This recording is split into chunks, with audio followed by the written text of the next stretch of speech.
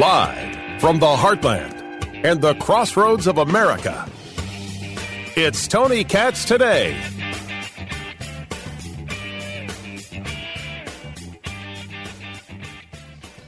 The Dow is up 50, the NASDAQ is down 60, and all eyes on Jerome Powell. He's the chairman of the Federal Reserve. You've seen pictures. Heck of a good-looking fella. And we're going to be getting some announcements. The announcement, of course, is the question of whether or not they're going to be raising rates. Is the inflation in check? There's absolutely nothing that shows the inflation is in check. Zero. So why would we believe it so? Why would we be convinced that somehow there won't be an interest rate increase to keep the inflation in check when the inflation is not in check and the spending continues? Prices remain high. And while people are begging the Fed, please, Lord, don't raise rates, because if you raise rates, you could be putting more regional banks at risk. Now, it's not the fault of the Fed. The Fed's trying to deal with the inflation that's been caused by the spending and the lack of actual stuff. If the banks, like Silicon Valley Bank, weren't properly invested and were put into bonds where the value goes down as the interest rates go up, my gosh, how's that on us? We're just tired of paying so much for the basic goods at a grocery store, which, by the way, we're paying a crap ton for. What has become the new normal in going out to eat at a restaurant is out of control. I don't know how anybody does it. I honestly don't know how anybody does it. If you find me on the streets and ask me this story, I will tell you of a place I went to locally when dinner for $4 came to $1.50. For those who play in a home game, that's $150. Okay, I'm out. No wonder I'm smoking so many briskets at home. Tony Katz today, 833-GOT-TONY, 833-468-8669. So Jerome Powell is very aware that the banking sector doesn't want him to raise interest rates because there could be banks, regional banks or others, that are right there on that teeter-totter line, and maybe they've got the wrong investments and the wrong bonds, and the next thing you know, things are going to go right quick, which is, of course, great news for J.P. Morgan Chase, because the federal government's going to give them a sweetheart deal or another large bank a sweetheart deal. The FDIC is going to bail out everybody, and of course we're going to be on the hook. Every time they say the taxpayer's not on the hook for one penny, that's simply not true. Somebody has to be the person who's paying if the answer is we're going to pay for this, if we're going to cover these deposits. Somebody has to be on the hook. Somebody's got to write the check. It's Harvey Keitel. Someone's got to go to jail. Although no one ever seems to go to jail. So what is it that Jerome Powell is going to do? Will we then be moving the Fed's benchmark borrowing rate to about 5.5%? Remember, the Fed's target rate on inflation is 2%. Right now, the interest rate, the federal funds rate, banks charge other banks for borrowing money, 5% basically. So we might see 5.25%, we might see 5.5% as that rate. Where does that put your ability to get a mortgage? Where does that put your ability to buy a car? Does that mean car prices go down? Should I be buying a used car right now? I don't need anything, but, I'm willing. Meanwhile, ADP, which is the payroll company, says that private payrolls are expected to go up by 296,000, which means 296,000 jobs added in April. Where? I have got layoffs at Disney. Where was it yesterday? 3,000 jobs lost. I forget where it was. It was just yesterday. Someone's going to remind me and be like, oh yeah, that's right. Morgan Stanley, that's right. Morgan Stanley cut another 3,000 jobs. But private payrolls are up 269,000. Why don't I talk to all the restaurant friends that I have and find out?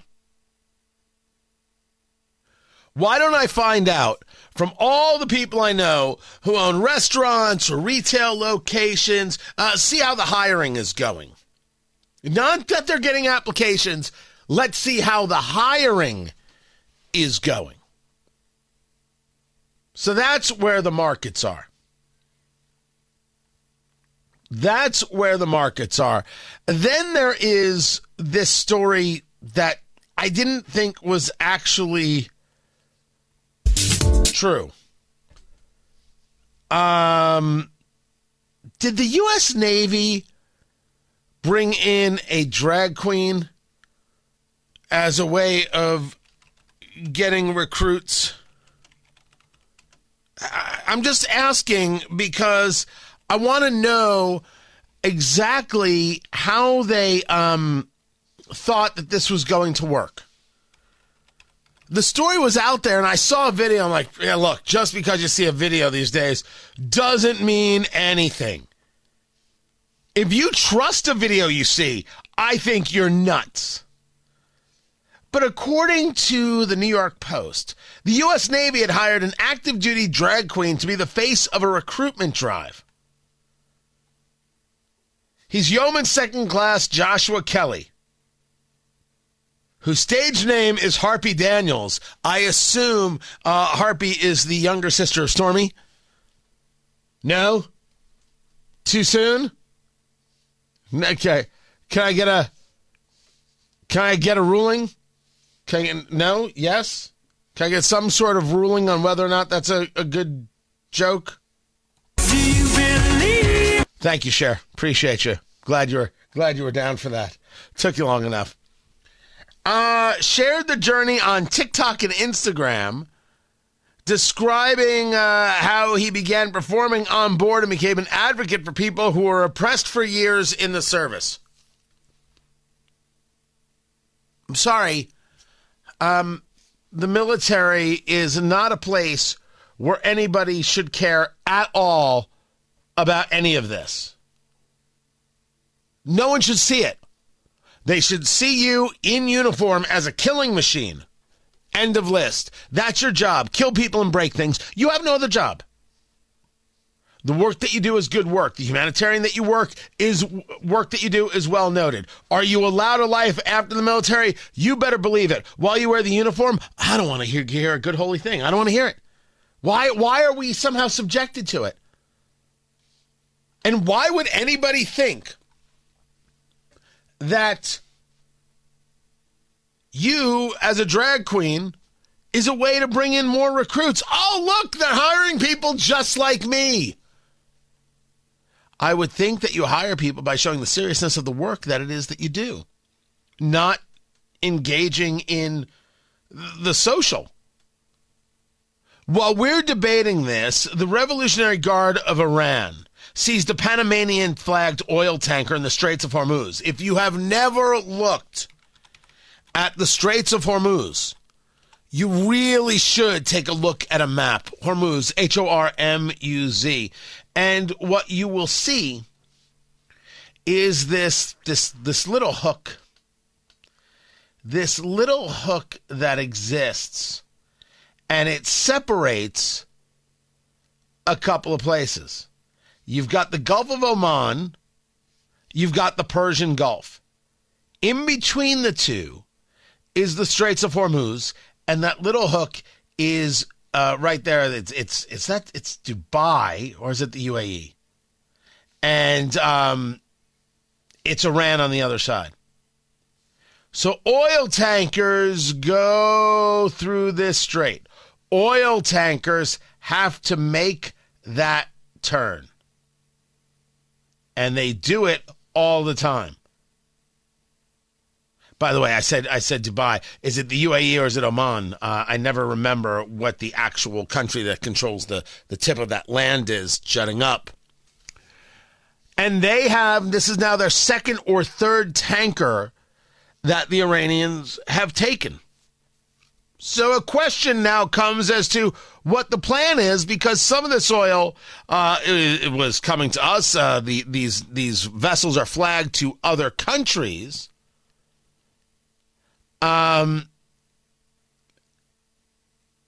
Exactly what are the Iranians trying to get done here? And is this about the oil or is this about their nuclear program? Because Iran is seconds away from being able to go nuclear. And when Iran can go nuclear, it's bad for everybody else. Now, I will admit, I am surprised I have not heard, even amongst the rumor mill people, of destruction of Iranian facilities from the Israelis. The Israelis are not going to let Iran build a bomb if they can help it. And if it means they're going to blow Mother up, they're going to blow Mother up. And absolutely they should, no matter what Rashida Tlaib thinks. And I'll get into Rashida Tlaib coming up in just a bit. In the meantime, the U.S. Surgeon General just engaged a conversation about loneliness that's going to make your head spin when you think about what this government did to its citizens over COVID. Keep it right here. I'm Tony Katz. You feel the way I do. If you leave, I'm gonna find you, baby. Please don't go, go, go, go. Baby, please don't go, go, go, go. Baby, please. There are reports of a shooting at a hospital in Atlanta, Georgia. Tony Katz today. Good to be with you. I think it's going to be a while before we've got some real data on what's going on. Officers called to the Northside Medical Midtown, so that's West Peachtree Street. If you know Atlanta at all, you know that there is a peach tree everywhere. It is difficult to navigate that city. I mean, very, very difficult. So I'm going to keep an eye on this story, but I'm willing to bet you cash money I don't have really useful information until tomorrow as this continues to unfold. Tony Katz today, as I said, the phone number 833-468-8669, 833 got Tony. The story came that the Surgeon General of the United States, Vivek Murthy,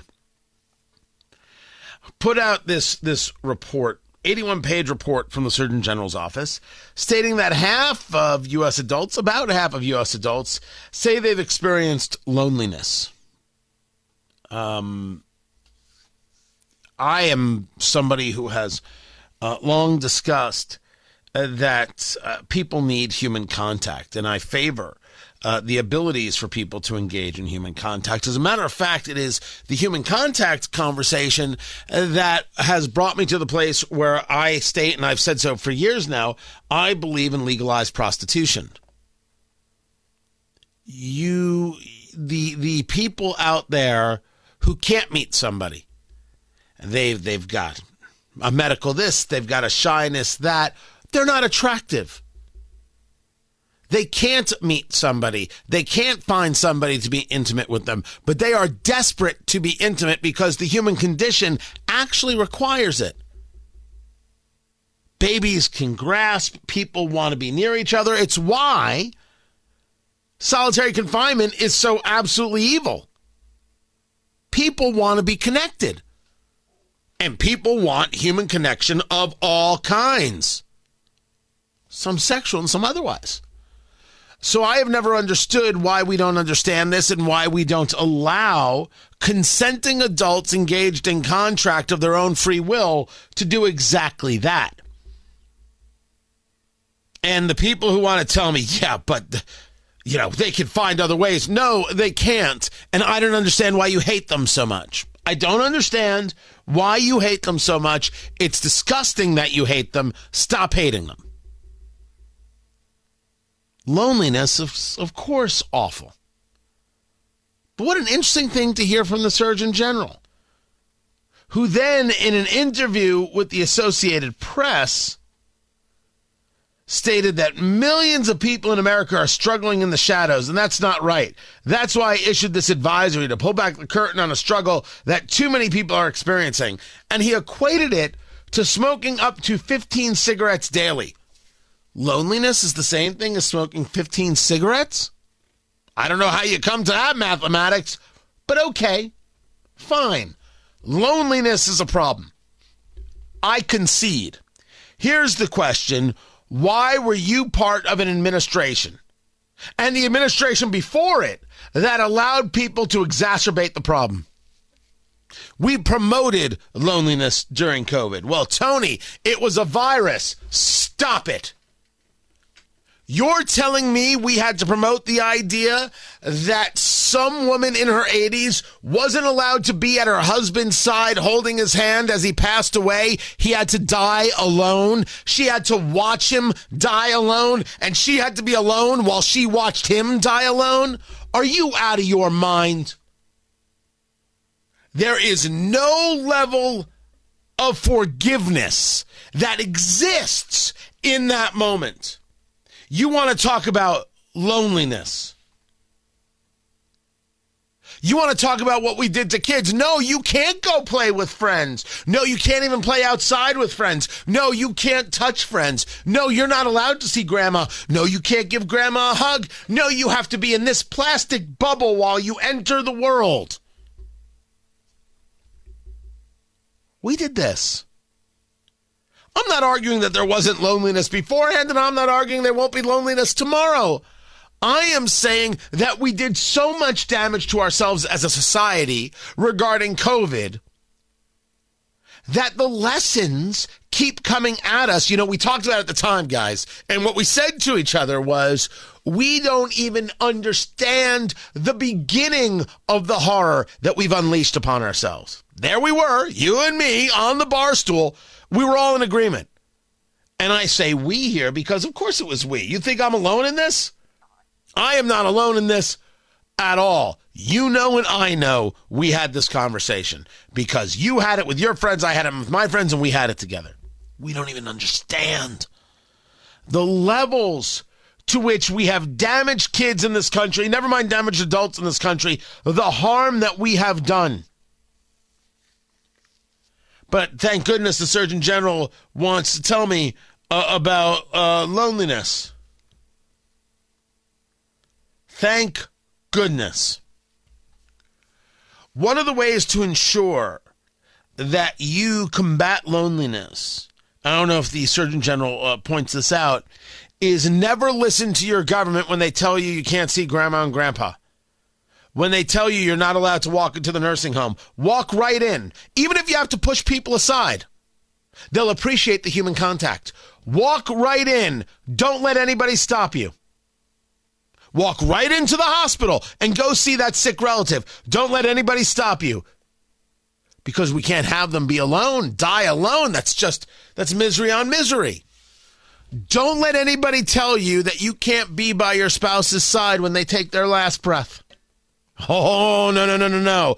They try and stop you, punch them in the face, or do what you must. And you say to me, Tony, how violent? With all due respect, it is disgusting and obscene that the Surgeon General puts this out after what the government has done to Americans for the past 3 years. And I don't think that the rational response is, this is very insightful. I think the rational response is, what are you going to do to ensure you're not lonely? And it has to start with, don't let the government force you into loneliness. They tell you your kids can't play with other kids, make sure the kids play with other kids. The kids can't go to school, make sure you keep the schools open. Kids can't go to the park, go to the park. And if the police come, get 100 parents to say, look, you can try and come through us, but it ain't happening. Why don't you go find some crimes, boys? And police officers are going to say to me, how dare you suggest parents do that? I shouldn't have to. You should be smart enough to know that maybe that's not something you're supposed to be looking at. You drive by the park, you look the other way and be like, wow, nobody's at the park today. And then you drive on to deal with actual crime.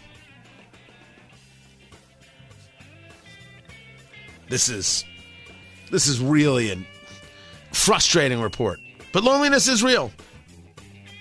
That much is true. Also true, Representative Rashida Tlaib is a Jew-hating bigot. I'll explain next.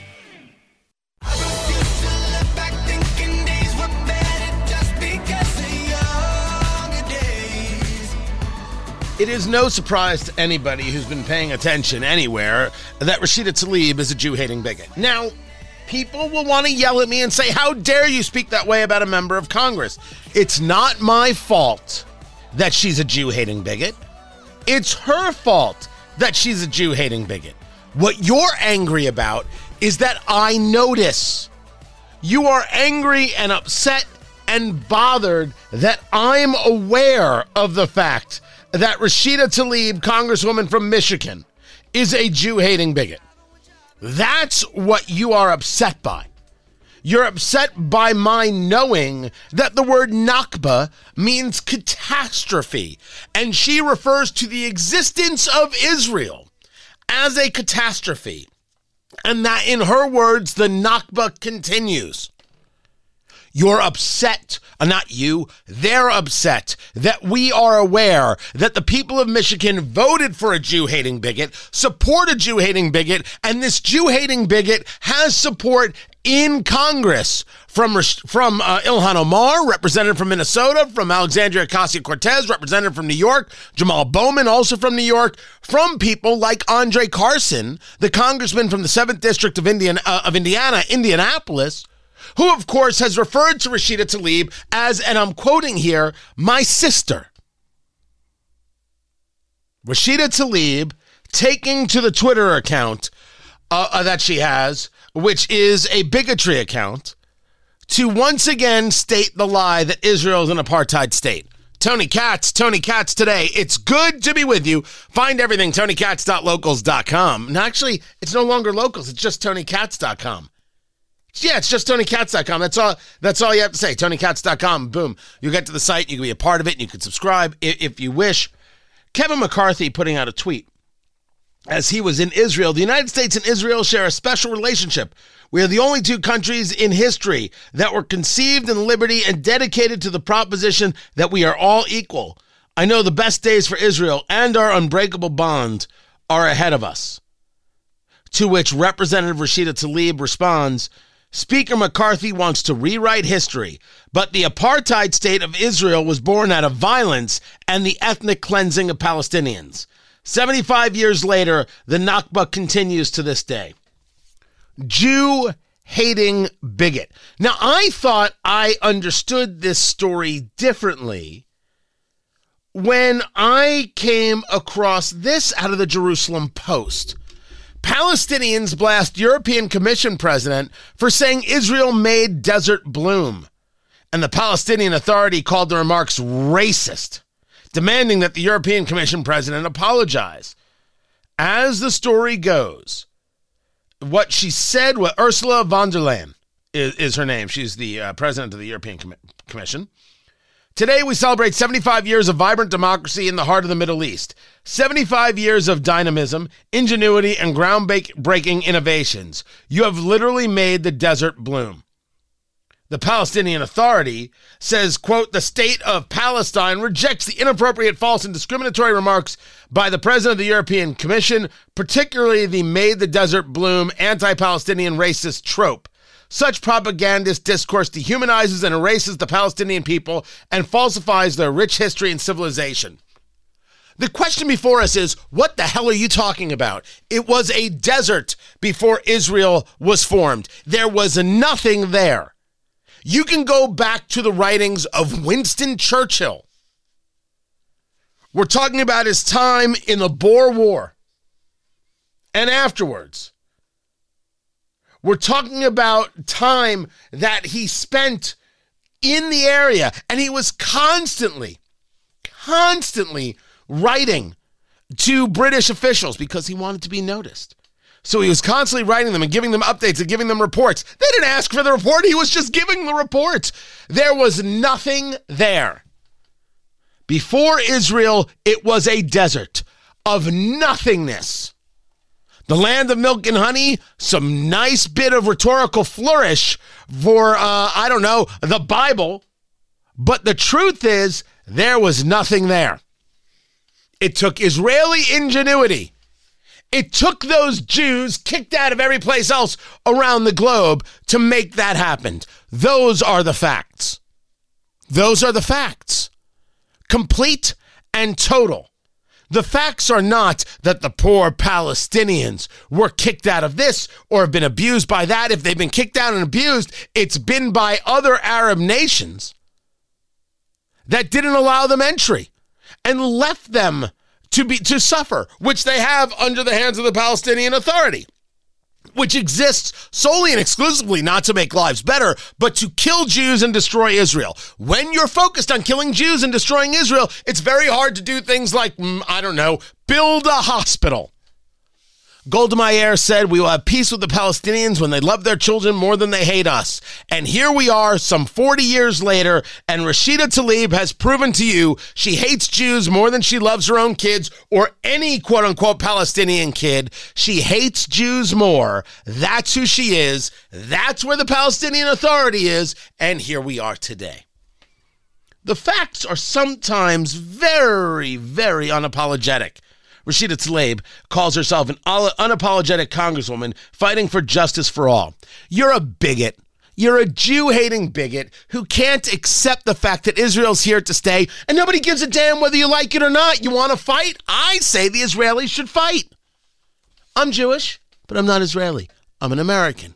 I'm not Israeli. There are times where I disagree with Israeli policy. I don't agree with Israel's existence. Not only do I say that I'm a Zionist, I say it with such clarity and with absolute authority that nobody should question I'm a Zionist.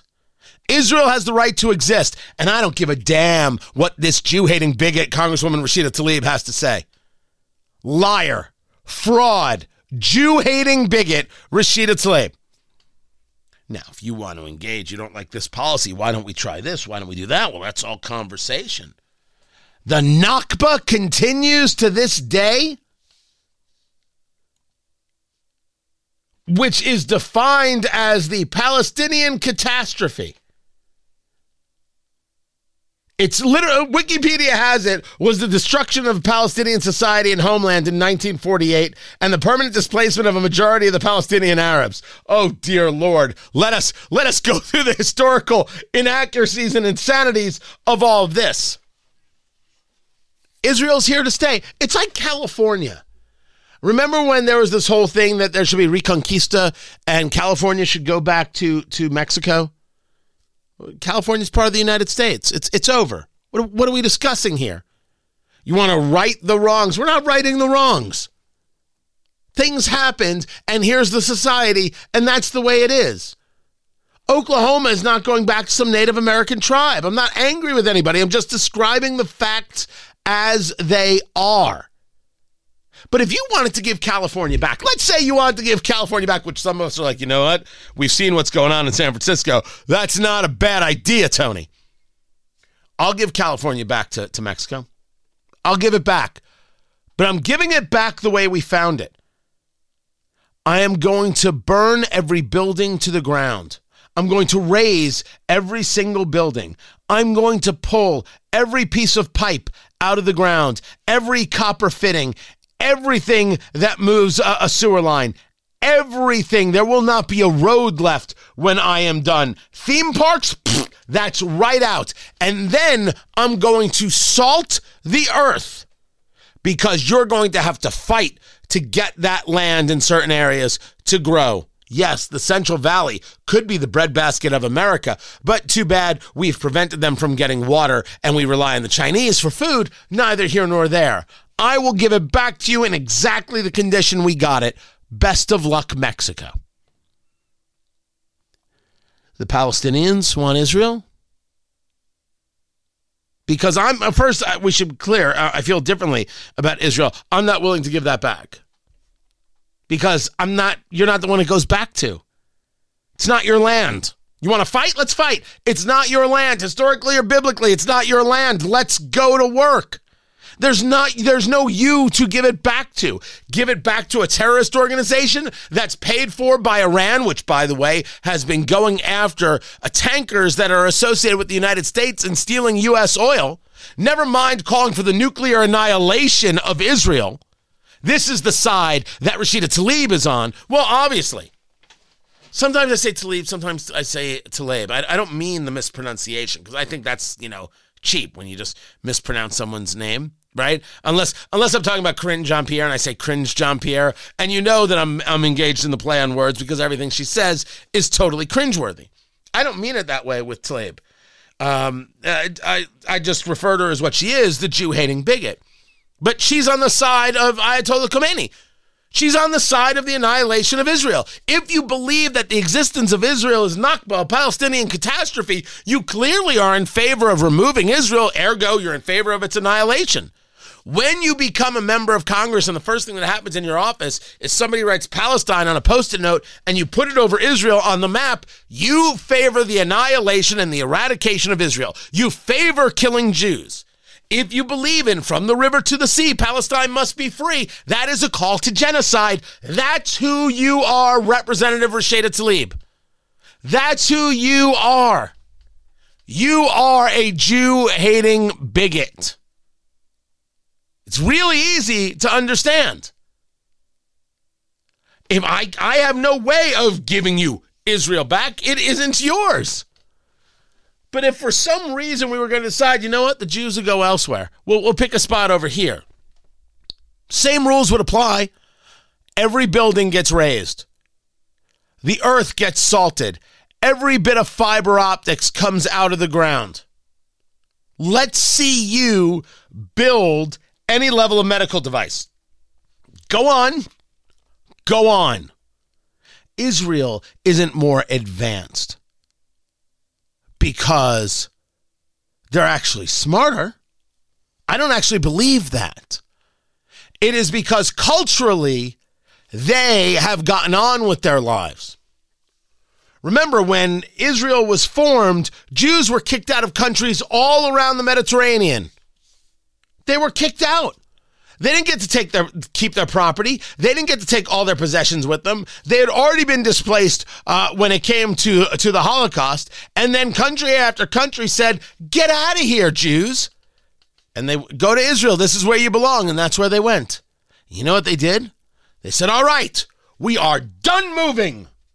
Somebody get me a snack. Let's build a hospital. We're seriously going to need a hospital. No, we need the hospital before the school. We can teach the kids on our own, but where are we going to go? What if Morty has a heart attack? Can we please build something, but not too big? I don't want to be flashy. Just build the hospital. We're going to need some doctors. Thank goodness this is the kind of thing that we're up for. And then they did it.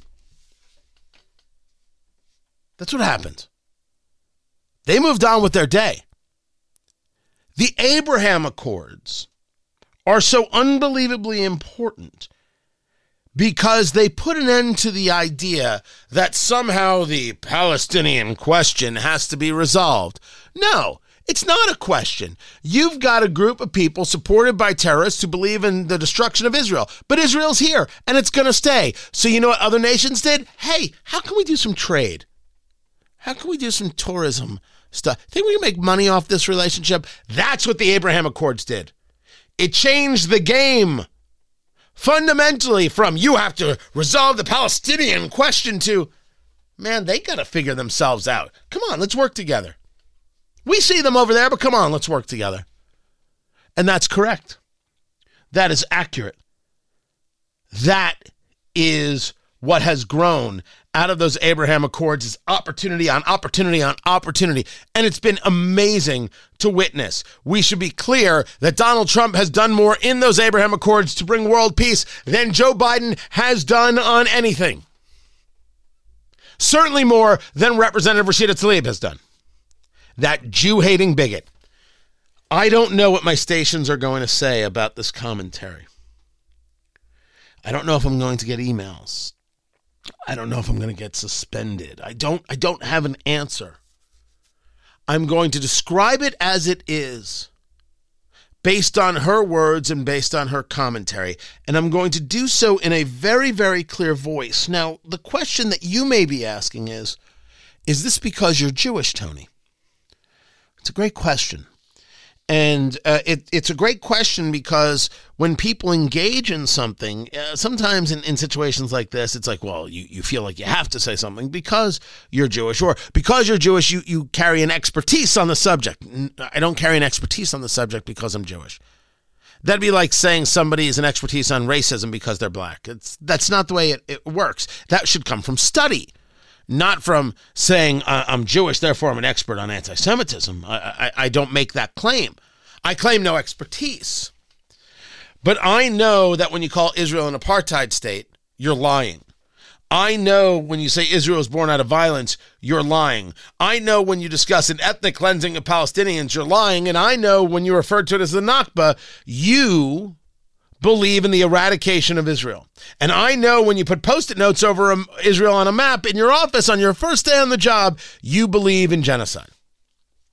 From that, I believe I am able to deduce that Representative Rashida Tlaib of Michigan is a Jew-hating bigot. I believe I can say such a thing based on what she has said. Does it make it more true because I'm Jewish? No, I believe it is just ascertaining the facts and seeing how they lay out. It is my being Jewish doesn't give me some expertise. It didn't give me some inside knowledge, some secret knowledge, as David Mamet would say and wrote about. But rather just the honest look at what it is she is saying and what she is doing. Shows you what she's about, what she desires, and why she is so absolutely awful, and why she is such a bigot. I'm not going to apologize for that. I'll let the chips fall where they may. I'm Tony Katz. Whiskey Fest, people. Seriously, we're in need. We're in need. This is Chicago, which is doing Whiskey Fest on May 12th at the Hyatt Regency. And Eat, Drink, Smoke, my cigar and bourbon show, will be there. We are going to be reporting from the scene. So if you're going, you just got to let me know. I'd love to say hello to you. There are tickets. There's VIP. There's general admission. There's all sorts of things going on there at Whiskey Fest. There, I have been, asked about why we haven't done something like this in Indianapolis. And the answer is, I think we need to do something like this in Indianapolis. I'm not joking. This has to happen. This has to be a thing. I'm all in. 100% all in. I'm putting something together for Indiana. I'm looking forward to it. Looking forward to what's going on. You can find out more at whiskeyadvocate.com. And I will see you there with Eat, Drink, Smoke, eatdrinksmokeshow.com. This is Tony Katz Today.